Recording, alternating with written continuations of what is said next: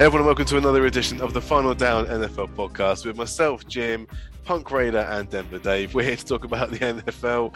Boys, how are we doing? It's all over. Season's finished. What are we going to do for the next 7 months? I'm going to have to talk to my family and stuff on Sundays. Oh, no, man. No, guys, the draft. We've got until the end of April to avoid family members. What do we do?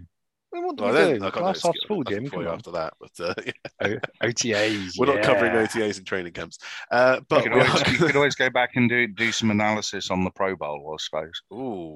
Breakdown. Make me a live watch of the Pro Bowl again. Yeah, it gets worse and worse every year. It really does. Plenty to get through today then, obviously, boys. It was the zenith of the NFL season with the Super Bowl. Quick bit of news. The final head coaching vacancy has been officially filled. Kevin O'Connell, fresh from overseeing the Rams to the Super Bowl, has been announced as their new head coach of the Minnesota Vikings. O'Connell was a former QB and offensive coordinator for Washington before his tenure in LA. O'Connell was the favorite for the job and after Jim Harbaugh stepped out of contention. Plus, O'Connell was a coach under Sean McVay. And most importantly, he is not Mike Zimmer. O'Connell did spend the year coaching Kirk Cousins in Washington, so that does actually help, I guess, to ingratiate himself with the team. Any thoughts on Kevin O'Connell? He's a guy who I think interviewed or was in a finalist for the Broncos, but we didn't end up interviewing him. But he was linked to a few jobs, so I think he's fashionable now to be part of either the McVay coaching tree or the Shanahan coaching tree in some way. That seems to be the connection now. If you've got, if you ever passed him in a corridor or, shared a subway with them, then at that point you're probably odds on for a job. So yeah, it's better than Mike Zimmer, so I don't care. They could get one of the Chuckle Brothers in, it wouldn't make any difference. Mm-hmm. It's better than Mike Zimmer. It's funny, isn't it? Because all these new coaches under Sean McVay's tutelage are all older than him. Yeah. Well, yeah, but considering I'm older than him as well, it's not really surprising, is it? So no, but you can't claim to have been part of his coaching staff. I don't know. I could claim to be part of his coaching staff. I guess. Everyone else seems to be, so why not? But it was the same back in the day. It wasn't too long ago that every single person was part of Bill Walsh's coaching tree at some point. Parcells as well, wasn't it? Parcells, and then beyond that, it was Belichick's and Reed's, and it goes in. It goes in. There's always those two coaches where it fans out to everyone eventually. So there you go. We're going to talk about the Hall of Fame class later on. Well, before we do that, there is one coaching hire that I do want to mention, and it is significant. And you're going to roll your eyes at first, but bear with me. So the Denver Broncos have a new defensive coordinator, and the reason I mention it, his name is Ejiro Evero. He was previously the secondary coach for the Rams, and the reason I mention it is not because he play out front for Torquay about 10 years ago. No, you're thinking Effin Okoku. Oh, this is Ejiro Evero. Callback. The reason I mention it is because he's now the Denver Broncos defensive coordinator, and more importantly, he's British. There you go. That for me makes it significant. So we've got a British coach who's starting to make it in the NFL. I don't care who he plays for. Another one. I'm just happy that we've got a British. Who's the other one? We haven't got any more British coaches. Dallas Cowboys. Can't think of the guy's name. He's not that important then. Yeah, no, he is. We're not taking Mike McCarthy. We're not claiming him, all right? Just in case anyone's... Doug Marrone. Is it Doug the Marrone D-line? played in England. No. I'm not. He's defensive coordinator after D-line coach. Oh, we've got a coordinator. I just thought it was significant, seeing as we're all British fans. I like having a British player in the NFL, and now we've got a British coordinator, and he's for my team as well. I just hope he's good. Congratulations to Ruben Navarro. Aiden Dada. There you go. That's who it is. Who? Hillary Duff? No, Aiden Dada. Defensive line coach for the Cowboys. So his next stop will be DC. After Dan Quinn. Because Dan Quinn's probably the next head coach in Dallas, but we're going to go on a tangent there. So let's not tangent that, all right? We are going to talk about the Hall of Fame inductee class later on. Anyone feeling D-Mob happy? Because this feels like a bit of an end of term podcast at the minute. There's no structure to it. Jim, have you not done your usual homework that you do every week? I'm about to launch into my massive summary of the Super Bowl. So I'm going to go and make a brew. Give me a shout. You go make a drink. Yeah. Here we go then, boys. It was the Super Bowl, the one we've all been waiting for. No felony watch this week. I'm sure there was a felony or two. There was. I'm not going to include the felony one. It wasn't serious enough to include, so I'm not going to talk about it. Sorry. Oh, I'm sorry. I didn't realise felonies had to be a certain level now to appear on the podcast. Misdemeanors don't count, or domestics. Not after this season. Do you want to hear a funny joke? I don't. Oh, Jesus! One of my friends told me this. What do you get? If you've got a Kansas City Chief linebacker, a Kansas City Chief wide receiver, and a Kansas City Chief secondary in a car, who's driving? The answer: a cop. There's your joke. There you go. God. Right. And on that note, onto the. Now I'm going to do my review. Okay. You're smiling. You're not laughing, but you're at least smiling. I'll take that. Yeah. So following the kickoff hype speech from The Rock, the Bengals won the toss and deferred to the second half. The Rams decided to try and establish a run game through Cam Akers. After a first down, Trey Hendrickson got a sack on Stafford, and the Rams punted with a net gain of 1 yard. The Bengals tried the same thing on their first drive, but ran into A'Shawn Robinson, who was just a wall all evening. The Bengals did try a 4th-and-1 conversion, but Burrow missed a wide-open T. Higgins while trying to force it to Jamar Chase. 6 plays later, and Odell Beckham Jr. was catching a touchdown in the end zone after fading away from Mike Hilton and securing the ball. The teams traded 3 and outs before Burrow got a big play to Chase, who took it 46 yards to the Rams' 11-yard line. 3 incompletions later, however, and the Bengals were settling for a field goal after T. Higgins had a drop under pressure from Jalen Ramsey at the goal line on 3rd down. The next drive ended with the Cooper Kupp touchdown on the blown coverage from Eli Apple. The point after was botched by the holder Johnny Hekker, and it meant that the Bengals were only down by 10. Time for the Bengals offense to wake up, and the 75-yard drive ended with Joe Mixon turning QB to lob a pass over to T. Higgins in the end zone. Some players make a difference on the field, others make an impact when they aren't on the field, and OBJ suffered an ACL tear on the next drive. After being the guy who was the clear alternative target for LA, this loss hurt the Rams deeply. It ended with a Hail Mary try from Stafford that Jesse Bates picked off in the end zone. 2 more punts and the kneel down ended the half with the Rams up by 3. So, boys, that was the first half. What do we think about what happened there? I was pleasantly surprised with the first half because I thought it was going to be. I thought with the Bengals coming into their first Super Bowl in a decade, well, in an age, I thought they were going to be really cagey, and I thought it was going to be a really nervous affair. And even though there was lots of 3 and outs, it didn't feel that way. I mean, they were still trying to drive it down. Beckham was still playing, so it meant the ball was still moving, and it just felt like it was a bit more of an open game than I thought it was going to be. It was an enjoyable first half for sure. First half, I really thought the Rams were going to run away with it. Up until Beckham's injury, it really had that feeling of all the Bengals keep, 3 and outing and not really getting anywhere. And, before you know it, the Rams could be 24 up. But I think the Beckham injury really kind of hampered them. So it's really a case for me that the Bengals kind of got a bit lucky in that first half because that offense you could tell Beckham was a massive part of the game plan because Kupp was getting double, triple teamed most of the time. And obviously, no Higbee either. With no Higbee and absolutely no running game to speak of at all, Beckham was proving to be the go-to guy. So, it's that first half flew by, to be honest. Again, I thought it was really entertaining. I think both teams, although the Bengals weren't really getting much done and were struggling to put points on the board, you could see what they were trying to do. Yeah, absolutely. I think they were still effective on offense. Defense, I thought first half they were very good. They just came up against the Rams team who, on that form with that many options, would have put it on most teams. I thought Von Bell in the first half was really effective in his double coverage because he was kind of playing the single high safety at one point and was still managing to cover off Cooper Kupp as well. And their commitment to playing man rather than zone and coming in and continue to do that through the game. I think the fact that they stuck with it and they managed to neutralize the Rams for so long during that first half after Beckham got injured. And the Rams just really didn't in the first half. Well, second half we'll talk about later on, but in the first half they just didn't really adapt after that Beckham injury. And it was all a bit weird. And the Beckham injury looked horrible. It looked awful, really did. Anytime there's a non-contact injury and someone just drops the ball, grabbing their knee, you know what's happening straight away. I mean, I was watching it on the 20-inch, not high-definition TV, and even I could see it was bad. I mean, it was bloody awful. I didn't see it properly until I looked on Twitter.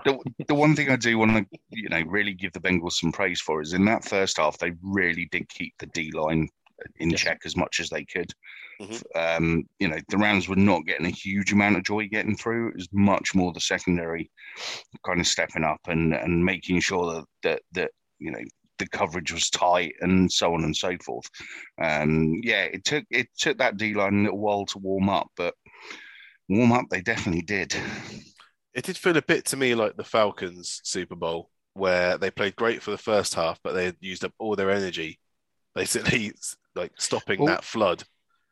Because the second half, it didn't work. We're going to talk about that. I'll move on to a question. I'm going to save a question I'm going to ask, but I've got a question on that theme, which I think you just mentioned, Jim. So I'll save that for the second bit once we've gone through the second half.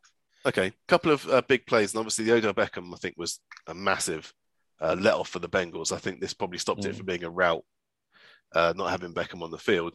The fourth and 1 on the very first drive for the Bengals, they're at the halfway line, basically. I guess I agree with the call to go for it. You need to be brave in the Super Bowl, because if you can't, then you deserve to lose. But Burrow did mess up that play call, because there was an easy out to T. Higgins, and he just tried to force it into Ja'Marr Chase and double coverage, because he's the guy that you should be covering. But there were some bad mistakes. Yeah, I mean, there were mistakes on both sides in this game, and an awful lot of them. But I didn't see many from Stafford. You always not his biggest fan. Always have to. Well, interception's quite a large mistake. Well, hang on. Let's talk about the two. There's an interception in this first half where he just kind of Hail Married it into the end zone. As I said, tried to get Van Jefferson, but it went to Jesse Bates. But if you look at it, I mean, it was going to be a punt anyway, because it was a third down. It was a 3rd and 14 at the Cincinnati 43-yard line. Okay, the play's broken down, and he's just gone for the corner of the end zone. I don't really mind that so much, because it's so close to the end of the half. There was 2 minutes left. Yeah. No, but I mean, even before that, to a degree, I'm not saying Stafford was having a bad game or anything. I'm just saying that, he was making a few mistakes. He wasn't necessarily, I mean, half of it was coaching, to be honest. If your run game isn't working, then you use short passing to get around that. And it never seemed like Stafford was looking short. He was always looking at his intermediate and long routes. There were no swing passes. There were no, what am I trying to think of? Jet sweeps. There were no swing passes. There were no jet sweeps. There was no toss plays. There was nothing to try and get some kind of semblance of a short game going. Going back to your fourth down for the Bengals, absolutely the right call to make. Whether it's the Super Bowl or not, you've got to have the bottle to go and win games. In this day and age where teams go for it on fourth down so much more than they ever used to, they've probably got 5 or 6 plays in the game plan for this exact situation. So why not use one early? Makes perfect sense to go for it. I'm in a minority on this one. I wouldn't have gone for it. The reason I wouldn't have gone for it is purely situational. So Joe Burrow in his career has played less than 30 games. He's had a handful of playoff games, and it's the first drive. It's his first possession in the Super Bowl. Let him go in. If he has a 3 and out, whatever, that's fine. Just let him go in, settle down, and then come out and then do it second drive. I wouldn't have done it first time. The fact it's 4th and short makes it more of a difference. If it's 4th and 5, I don't think they do it.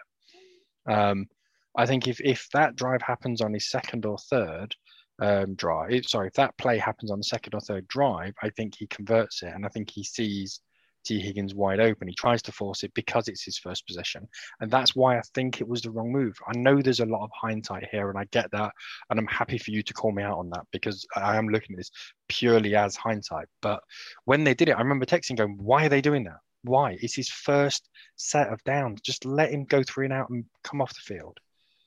That, for me, that's the way I was looking at it. That is one way of thinking, and that's exactly the kind of thing that the Rams did in the last Super Bowl with Goff.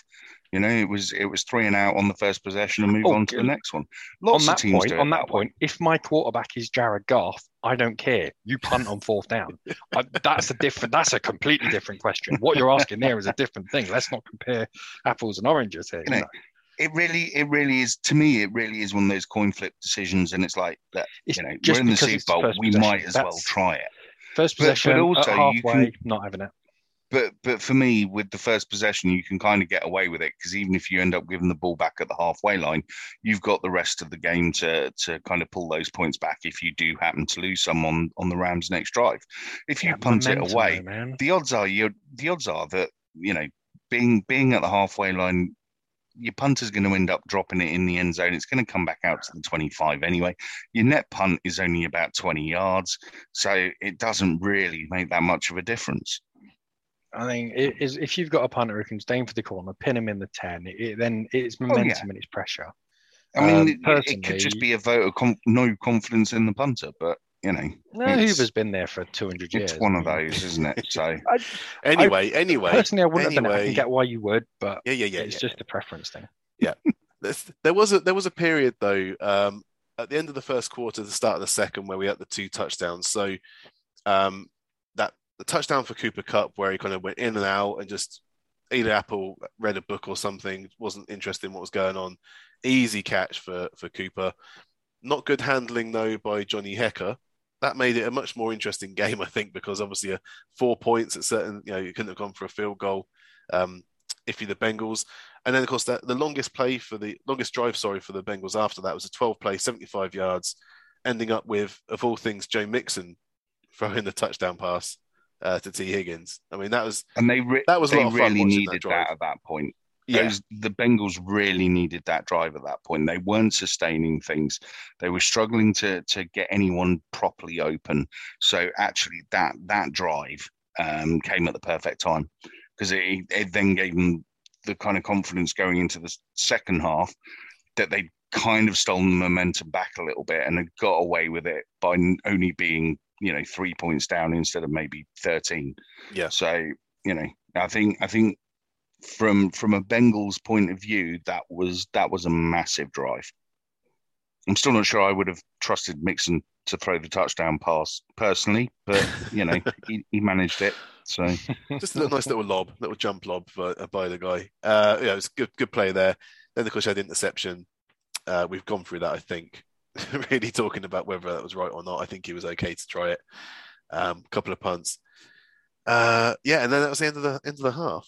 So it's a 3-point game and we've lost OBJ is kind of the headline from that half. That kind of is it, isn't it? It's going into halftime. It's how do the Rams, because you could see that OBJ was being used a lot. You can tell that he was a massive part of the game plan. So it's how do the Rams adjust to losing him and what does their offense look like? And it's can the Bengals now take advantage of the momentum they took towards the end of that half and actually push forward and kind of become a bit more as they have been in the last few weeks, a bit more Bengalish, a little bit more open, and can those receivers, kind of get themselves some separation? Yeah. So halftime show. I was a bit disappointed. Well, we'll talk about the halftime show. So I think it was a decent halftime show. So after that, with plenty of nostalgia, the game got back underway. 10 points on 2 plays in the span of 22 seconds at the outset of the third quarter put Cincinnati ahead for the first time.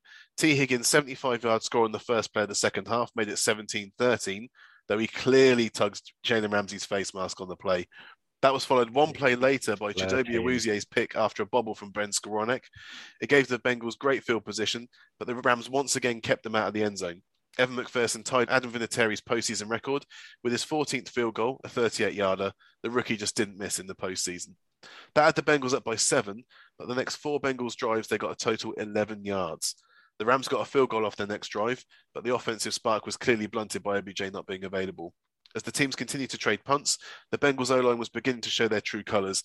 Joe Burrow got folded like a buffalo table with just under 12 minutes to go, limping off the field with a now diagnosed MCL sprain. You get the impression if this was a regular season game, he wouldn't have come back out again.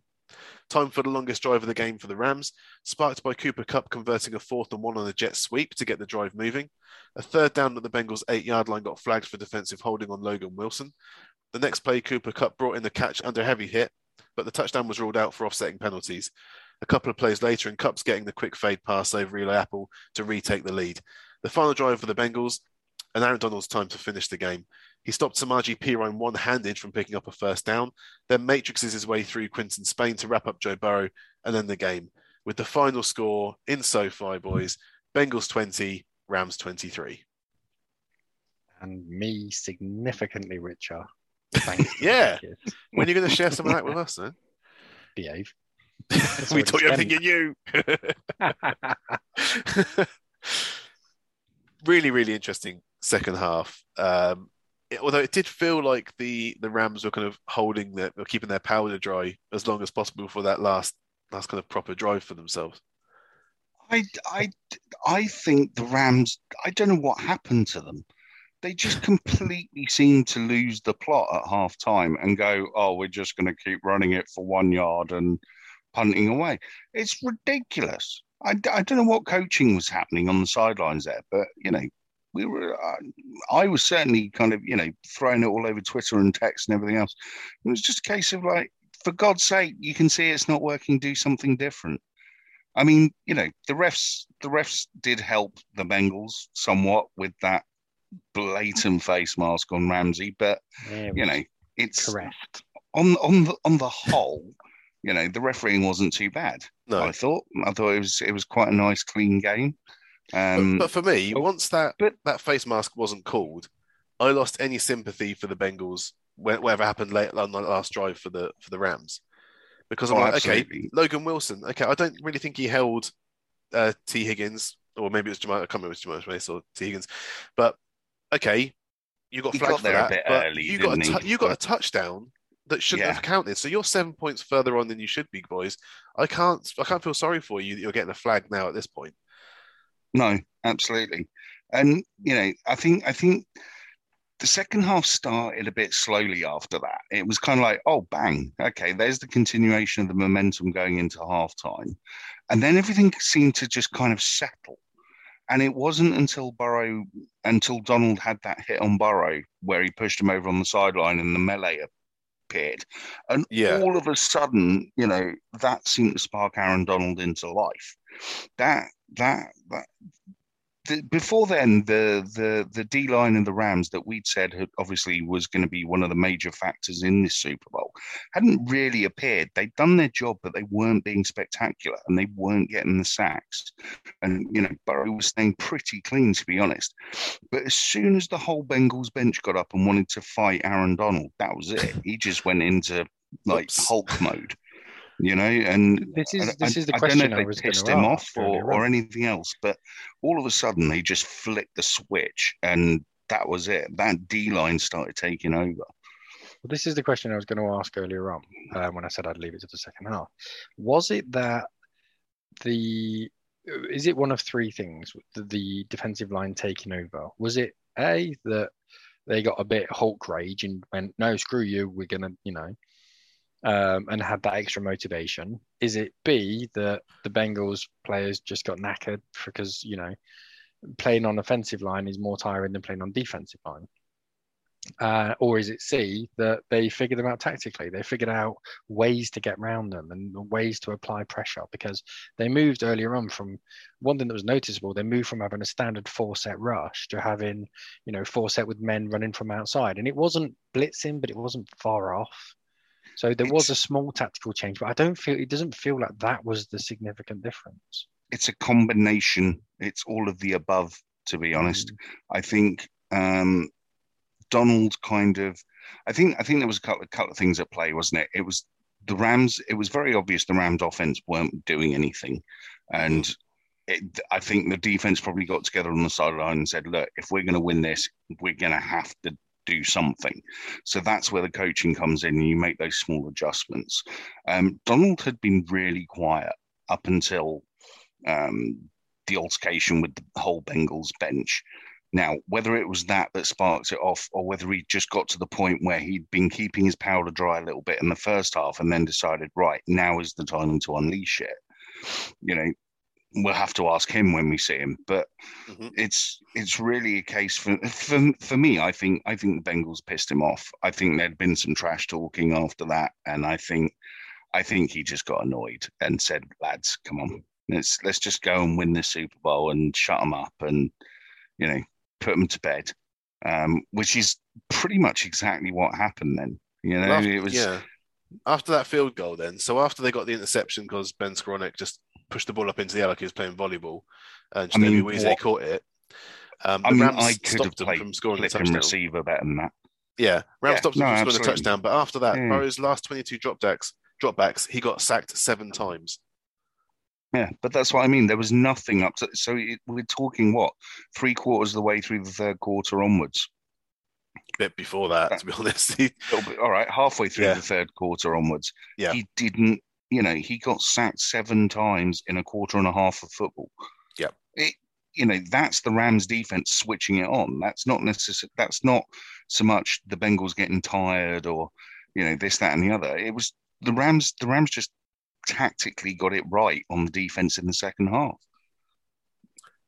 Yeah, I think obviously that kind of gut punch of getting the touchdown for T. Higgins where they felt robbed and then the interception straight after was a complete shock for the Rams, especially as they got into half up. They were probably expecting a bit more of the same, but they had to regroup.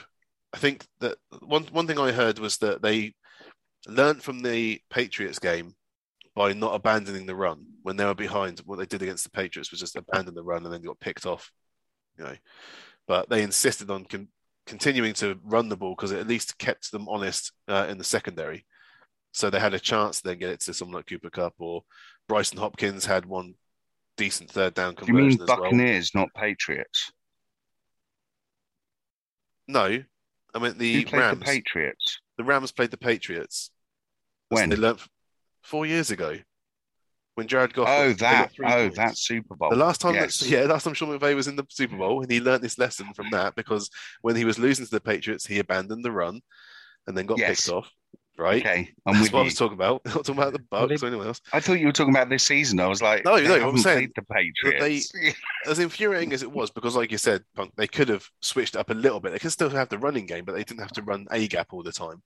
But he insisted on doing that because it then allowed them on that last drive to move the ball. It just felt like they went sod it. We've got to throw double coverage to Cooper Kupp or no look it and just hope it comes off. And it did. I think it got to the point, honestly, where they kind of went, all right, we've not been going to Kupp because he's been double covered, but nothing else is working. No, none of these other receivers are stepping up. I think we just don't have a choice now, and we have to do it because there's only 4 minutes left or whatever in the game, and it's really a case of now or never if you're going to go and win the Super Bowl.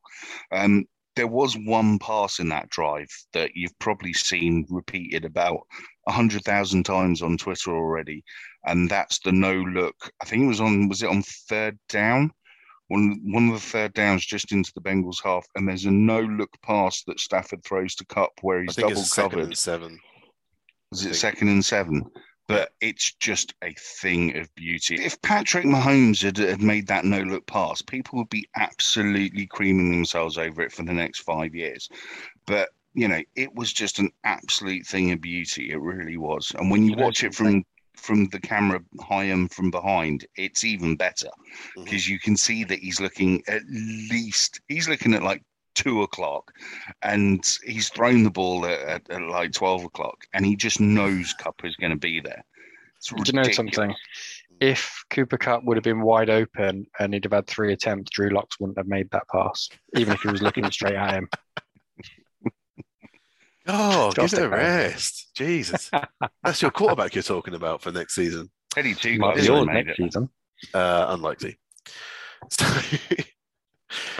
So then we go the flags start to come out a little bit on the goal line for the Rams. Helped them out a little bit. They did get a 3rd and goal, and there was an incomplete pass short to the middle. That was the Logan Wilson holding, which then gave them 1st and goal at the 4 because it went half the distance.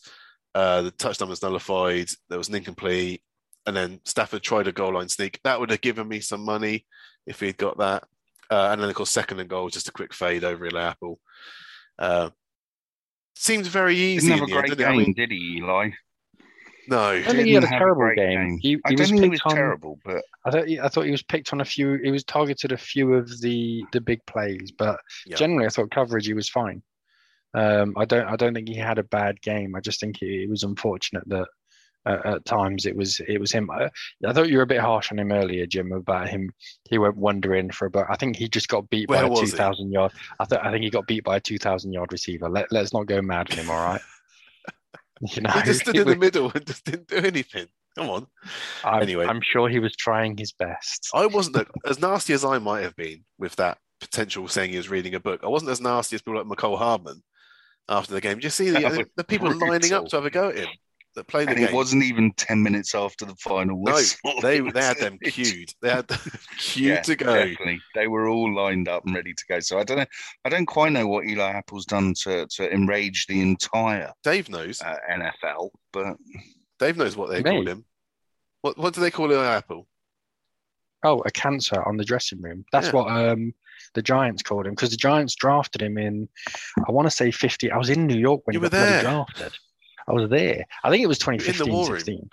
Well, we were staying in Times Square, and obviously, Eli Apple being drafted by the Giants, and his name's Apple, and Times Square was taken over, and his face was all there. It was massive.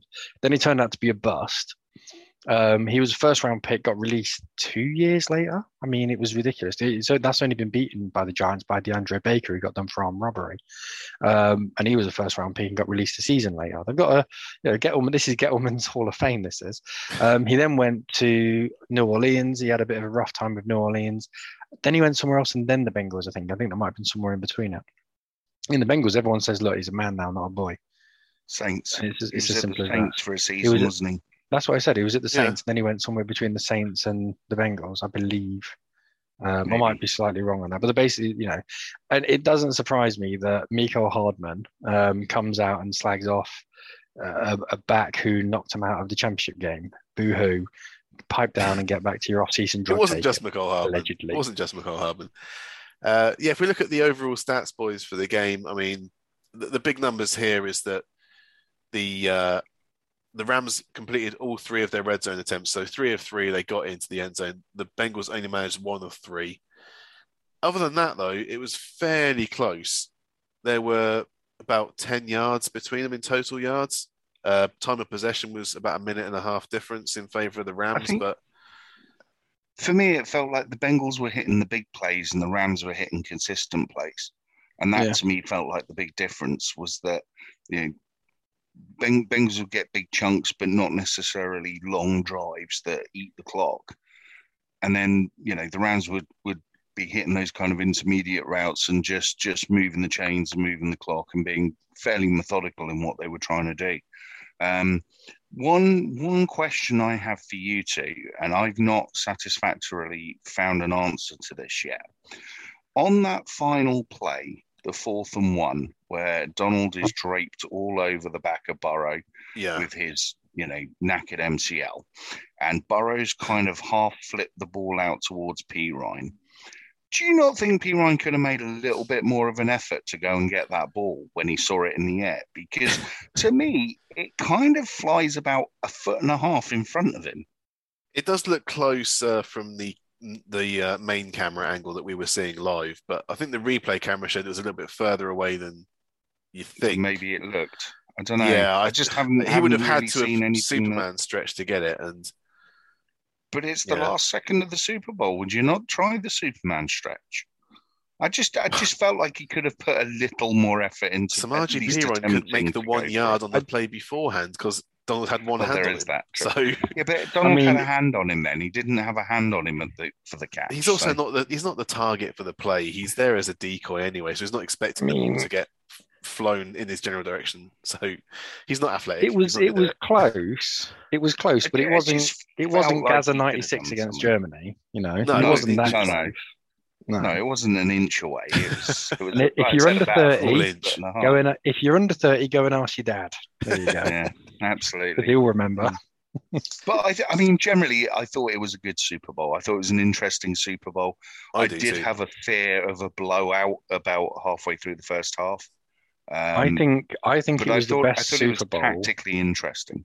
Best Super Bowl since 2016, in terms of pure enjoyment, for me. Okay. That's what I go with.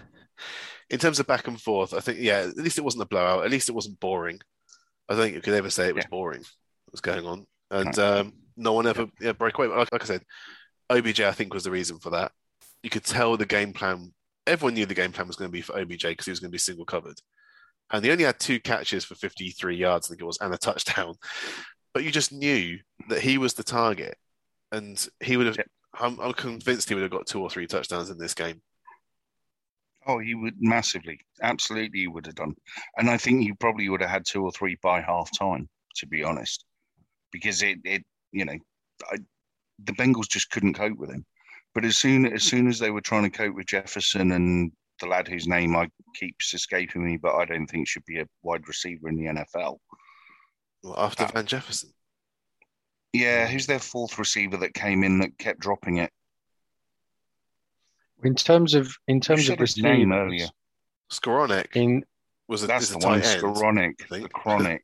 Wow, tight end. Ben Skowronek. He looks like a. Well, the other tight end was Bryson Hopkins.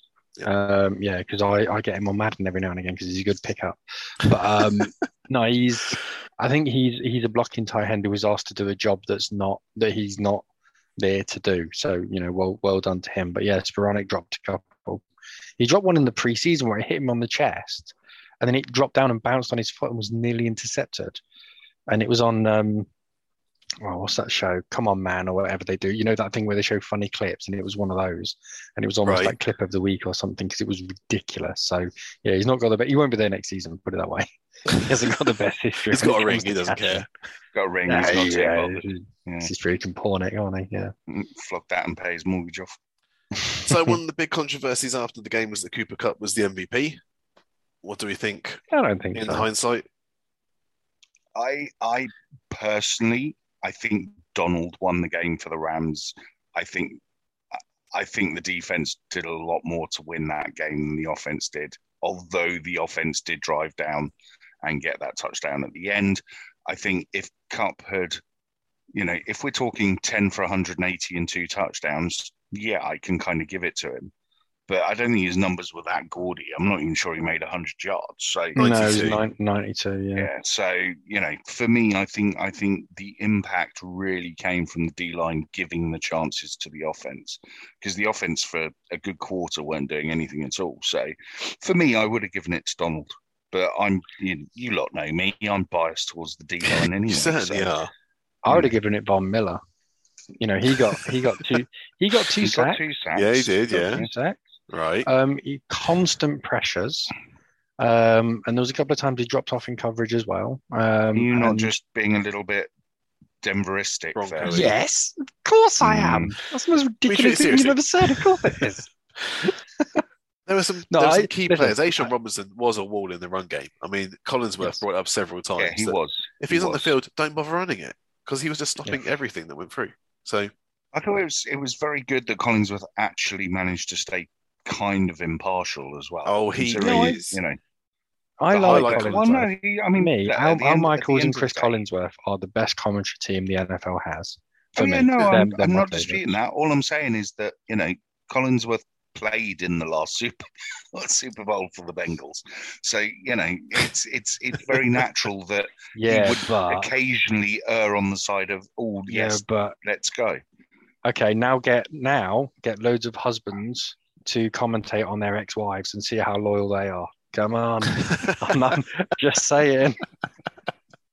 He's not definitively saying just because you were once in a relationship, it means you know. Maybe I'm doing NFL commentators a disservice, but certainly in the Premier League and things, you hear a lot of commentators that always favour one side over another. I mean, I'm just thankful I can't understand a bloody word that Jamie Carragher says. Otherwise, I'd be outraged by the way he goes on about Liverpool. Let's move on from that. Fan. Yeah, let's. I thought the commentators were good though. I think they remained engaged, and you're right. Michaels and Collinsworth are the best at it. Although I do love Nance and Romo as well. I'm not a massive Romo fan. I love Romo. I think Romo's great in the commentary I'm not a massive Romo fan. I'm just waiting for the day where he calls the wrong play. He's done that a couple of times. He tries to style it out. They're like, "Oh, that's not what you should have done." It's like, "Shut up, you mug! You got it wrong." I'm just glad it wasn't a Romo Super Bowl. I'm not sure I could handle that. I think Tirico's my favourite commentator. Mike Tirico, play by play. Tirico's very good. He's very smooth. Yeah, I still like Collinsworth. If he's the colour guy, oh, he's the colour commentator. If it's a Collinsworth or it's Al Michaels is the dude. He's the play-by-play. I think Tarico is my favourite play-by-play. So get over it. Nothing we can do about that now, is there, Punk? Yeah. So that was the game. I mean, we could talk about some other stuff, but I think we can move on. I think the right team won. I think that the Bengals have nothing to be ashamed of. The Gatorade bath was blue. I thought that was very good. That was the turn-up, wasn't it? I like that they went blue. Oh my God! Been a long time since it's been blue. Yeah, blue's not your normal Gatorade colour, is it? Let's be honest. No, but then anyone that noticed couldn't really go for the orange, could they? No. Anyone that noticed from last week, we all picked the Rams. No, we didn't. Dave, you picked the Bengals to win this game, didn't you? Yep. Oh dear. I mean, can I just say, just for the record, it's the first one in the playoffs I got wrong. I think I had 100% of going up to that point. And I did say, look, it was an outside punt, and it wasn't ridiculous. It was very close. And if anyone listens to the podcast after the outro music, they would also hear your true thoughts on the pick as well.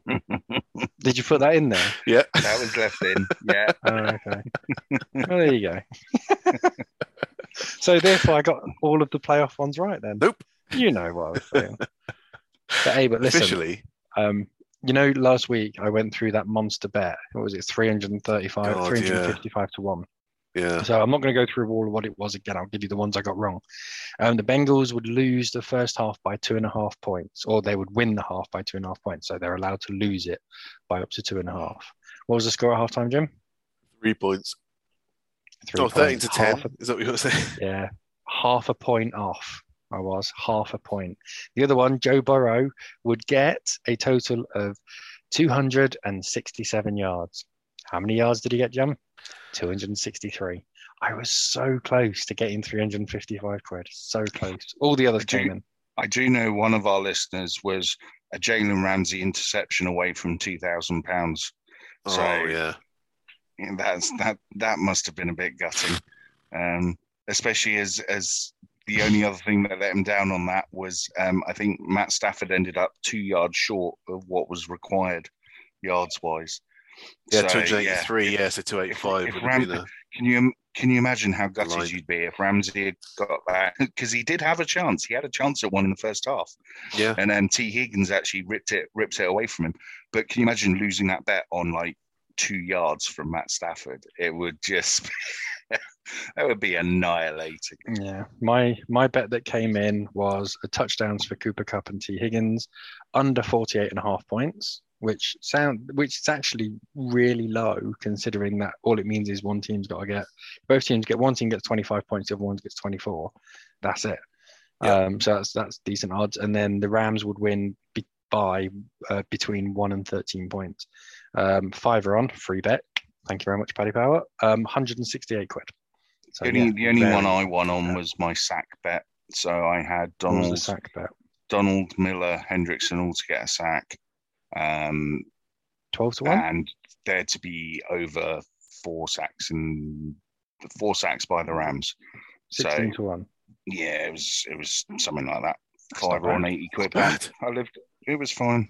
It was Jim, fine. what about you? Nicely.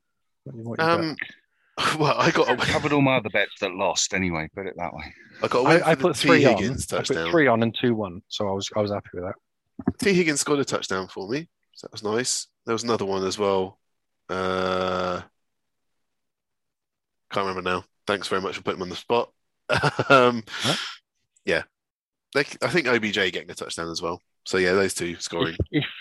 If you come out of a Super Bowl having broken even, I think you've had a successful night. There's been plenty of Super Bowls when I've come away having lost a skinful, but no, I did all right this time. So you did very well this time. Trumpet. Yeah. The other one I won was a bet builder. It was only 18 to 1, so I'll not worry too much about that one. So there we go. There we go. That is the Super Bowl reviewed. Yeah. Before we go, we're going to talk about the Hall of Fame inductee class. Because this felt a little bit like, last chance saloon for some of these people. We talked about this on the Patreon about who we thought should have gone in, who we'd have chosen from the list of eligible players. Didn't seem to go with it because this is the first time that no first-time ballot entries have happened for the first time since 2012. It'll be the last time for about another 20 years as well. Yeah. Which is probably why they got them in. Yes. Yes. Can I ask a dumb question? What? Is there a limit on the amount of players that they can induct in a season? Is it like you can only put 5 in, or could they just one year go? 8 this year. No. Let's put 15. Couldn't they do there that? There is a limit. There is. Yeah, there's a limit. I think it's like 9 or something. Could they do one year where they just go, do you know what? It's Brady and Roethlisberger this year. That's it. No one else. It's only. Can they do that as well, or do they have? Do.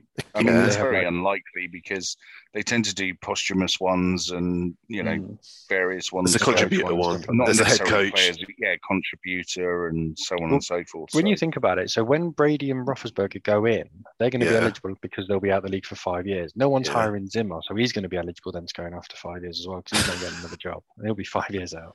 But there's head coaches that have won Super Bowls. I know. Don't spoil the joke. It's fine. Anyway, let's go through the ones that did. So Tony Boselli, one of the best left tackles for production. He only gave up 15.5 sacks in his entire career and only got flagged 11 times as well. He had a botched shoulder surgery that cut short his career, but 7 the Jags never had the ball. Yeah, 5 Pro Bowls and named to the All-Decade team in the 90s. This was his 16th year of eligibility for the Hall of Fame, so it's his 16th time lucky. In he goes. How difficult is it to block a 3 and out? Come on. He did go up against some pretty serious pass rush. Oh, yeah, no, he would have done. But, it's still, it's one of them, isn't it? Yeah, 16th time. Yeah. Cliff Branch, world-class sprinter. One of the fastest receivers for much of his career. He averaged more than 17 yards a catch. His 1,111-yard, 12-touchdown season in 76 came on just 46 receptions. He won 3 Super Bowls and was named All-Pro 3 times as well. Bit more than Boselli did. Right, Raider. No, Branch deserves it. I mean, we've been trying to get him in for ages. The problem is you've had this massive logjam of wide receivers. Yes. And it's really not helped anybody. But yeah, I'm glad he's got in now. He deserves it. Definitely deserves it. Leroy Butler, another one getting in 16th time lucky. Safety for the Packers. He had 38 career interceptions to go with 20.5 career sacks and 13 forced fumbles. Butler was part of a Packers team that went to the NFC Championship game 3 consecutive times and reached 2 consecutive Super Bowls, winning one of them.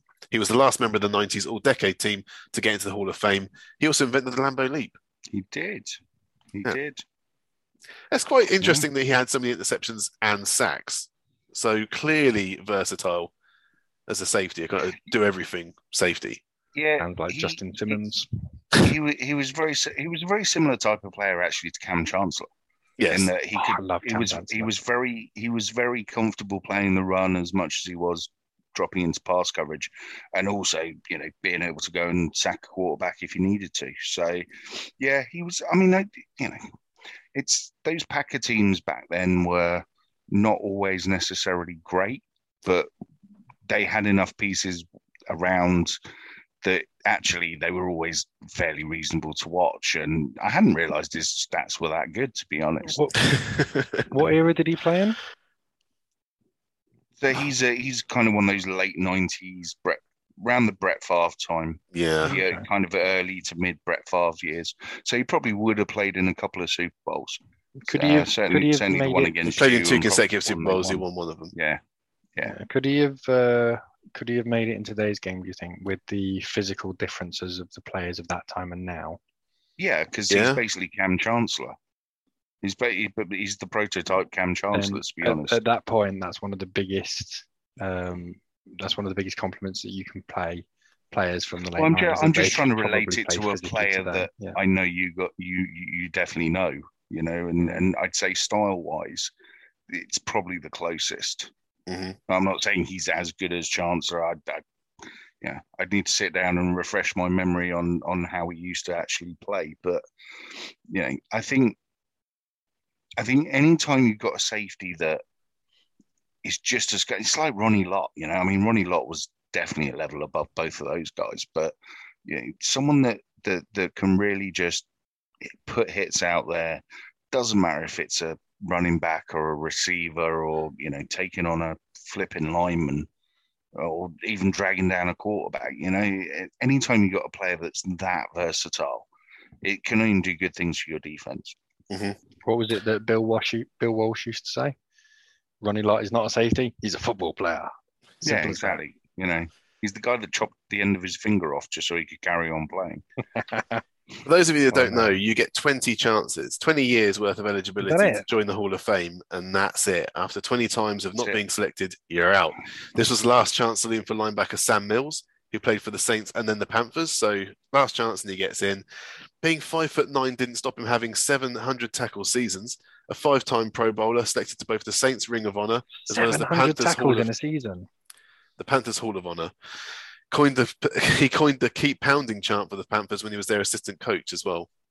So a man that played above his stature. He's a marketing genius. Yes. Yeah. Well done to Sam Mills. I think we picked him actually to go in. Just because his stats are insane. And yeah, to be 5'9" and all that is pretty special. So a Belichick favourite, Richard Seymour knocked down 39 passes during his career. He had 57.5 sacks and had 3 50-tackle seasons on the interior of a 2-gap system for much of his career. He was named to 7 Pro Bowls and was a first-team All-Pro 3 times. Belichick just said that I think he said on one game where Seymour didn't do anything, like didn't record any sacks or forced fumbles or anything. He said he was the best player in the game. So just being on the field seemed to be enough for Richard Seymour to cause some damage.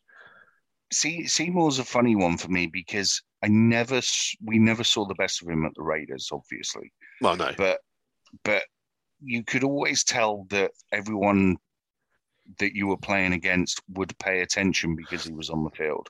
Yeah. So Seymour to me was. Maybe it's because he was a Patriot. I don't know. He was never a guy that really kind of grabbed me and kind of went, I am an amazing D lineman, you know what I mean? But, I don't know. Yeah, okay. Put him in. That's fine. I mean, there's a glowing indictment, if ever you've heard one. I didn't love him. We didn't see the best of him, but everyone else seemed to respect him. Yeah, well, that's it, and he's just one of those players that, to me, was, Belichick will always talk him up and talks up a lot of his players and so on and so forth. But Richard Seymour never, to me, was one that stood out.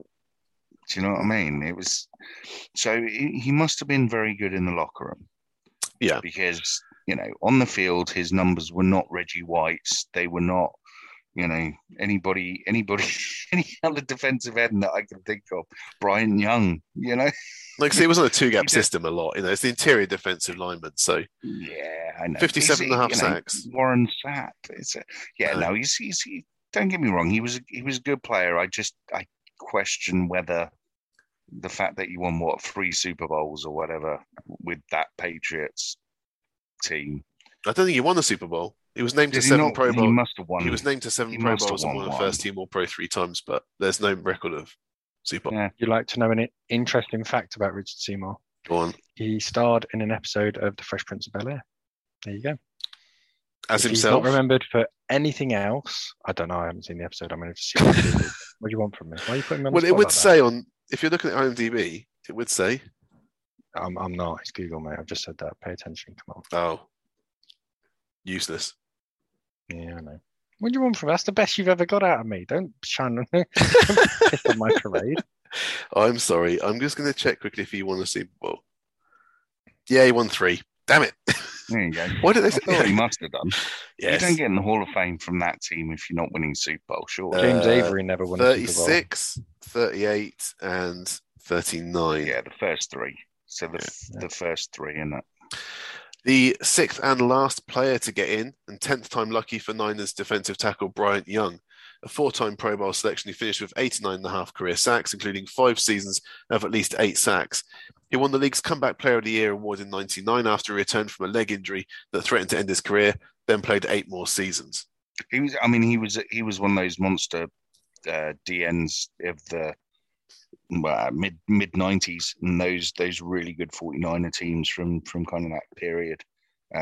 Some of the battles he'd have with the Cowboys and things were absolutely brutal to watch. But like you said, I actually remember him breaking his leg, and it was absolutely horrific. It was one of the first ones I really remember where you actually saw the leg bending the wrong way and all the rest of it. So, don't Google it unless you've got a strong stomach. But, just don't Google it. Interesting thing about Brian Young. He definitely deserved his Comeback Player of the Year award. Yeah, interesting thing about Brian Young. He was in an episode of Sabrina the Teenage Witch. You're an absolute liar. It's Bryant Young, not Brian Young. No. There was a guy called Brian Young. Brian, I'm sure there's lots of guys called Brian Young, but Brian's Young. Oh, for God's sake. Put some respect on Bryant Young's name. Those are the players. Yeah, no. Those are the players. Very consistent defensive end, Bryant Young. Yes. And for me, he is deserving of being in there. 10th time lucky.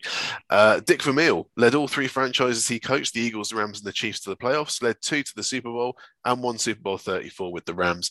His record of 120 wins to 109 losses isn't as good as a lot of head coaches who aren't in the Hall of Fame, but Vermeil did turn around the Eagles and Rams franchises who were terrible before he arrived. He actually managed to turn the Eagles around when there wasn't even a free agency to do so. So that was pretty impressive. He actually took a stint out as well, about 16 years, I think, in between the Eagles and Rams, did some TV work before coming back in, did some college coaching as well. A likeable guy, bit old school now, but at the time, some of the things he brought in was a bit revolutionary in the game. He was one of those great man managers. Yes. If you ever listen to Kurt Warner talking about Dick Vermeil, he always says, how much he played him up and, gave him the confidence to go out and play that season properly. That they did win the Super Bowl in, and, Kurt Warner, anyone doesn't know, was stacking shelves before that. So, it's testament to how much of a good coach he was for players.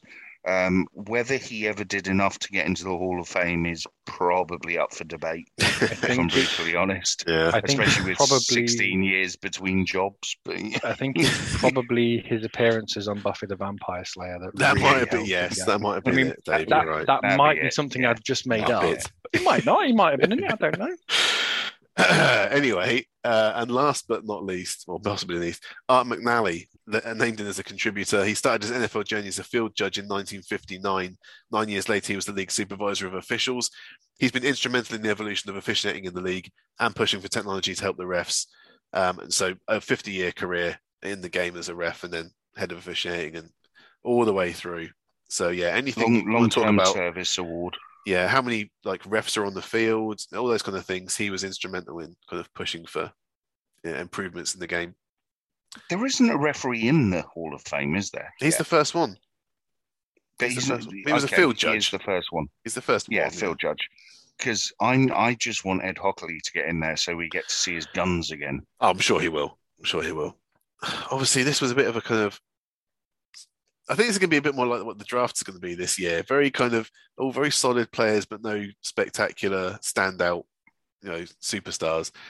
They didn't take the first year eligible candidates like DeMarcus Ware, Andre Johnson, and Devin Hester, who we all said we would have put all of them in if we'd had the chance. Now that could be recency bias on our part in that we remember their careers a lot more clearly than we do necessarily the older players, but. I think someone like Devin Hester can consider himself really unlucky. Being the best player to specifically in one specific area of the game, being the best player ever to have done it. I think, Hester especially should be a little bit disappointed that he hasn't got in this year. But you say that we don't remember them, but this is some of them their 16th time or 20th time of getting selected. No, so I agree. They have been up for selection that many times and have been passed over. So even the old boys have gone, well, there's other people more deserving until now. Yeah. No, true. That is true. I don't know. It felt a bit underwhelming to me. Yeah. But like you say, even when you go through kind of Andre Johnson and those guys that were first ballot eligible, there's no one really superstar that stands out. I think when we had this conversation previously, Patrick Willis is not first year. We kind of went, probably should go in. Maybe, but again, it's not like you've got a Ben Roethlisberger and a he who shall not be named on the paper to go in this year. Yeah. Although he did have a very good Super Bowl tweet just before kickoff.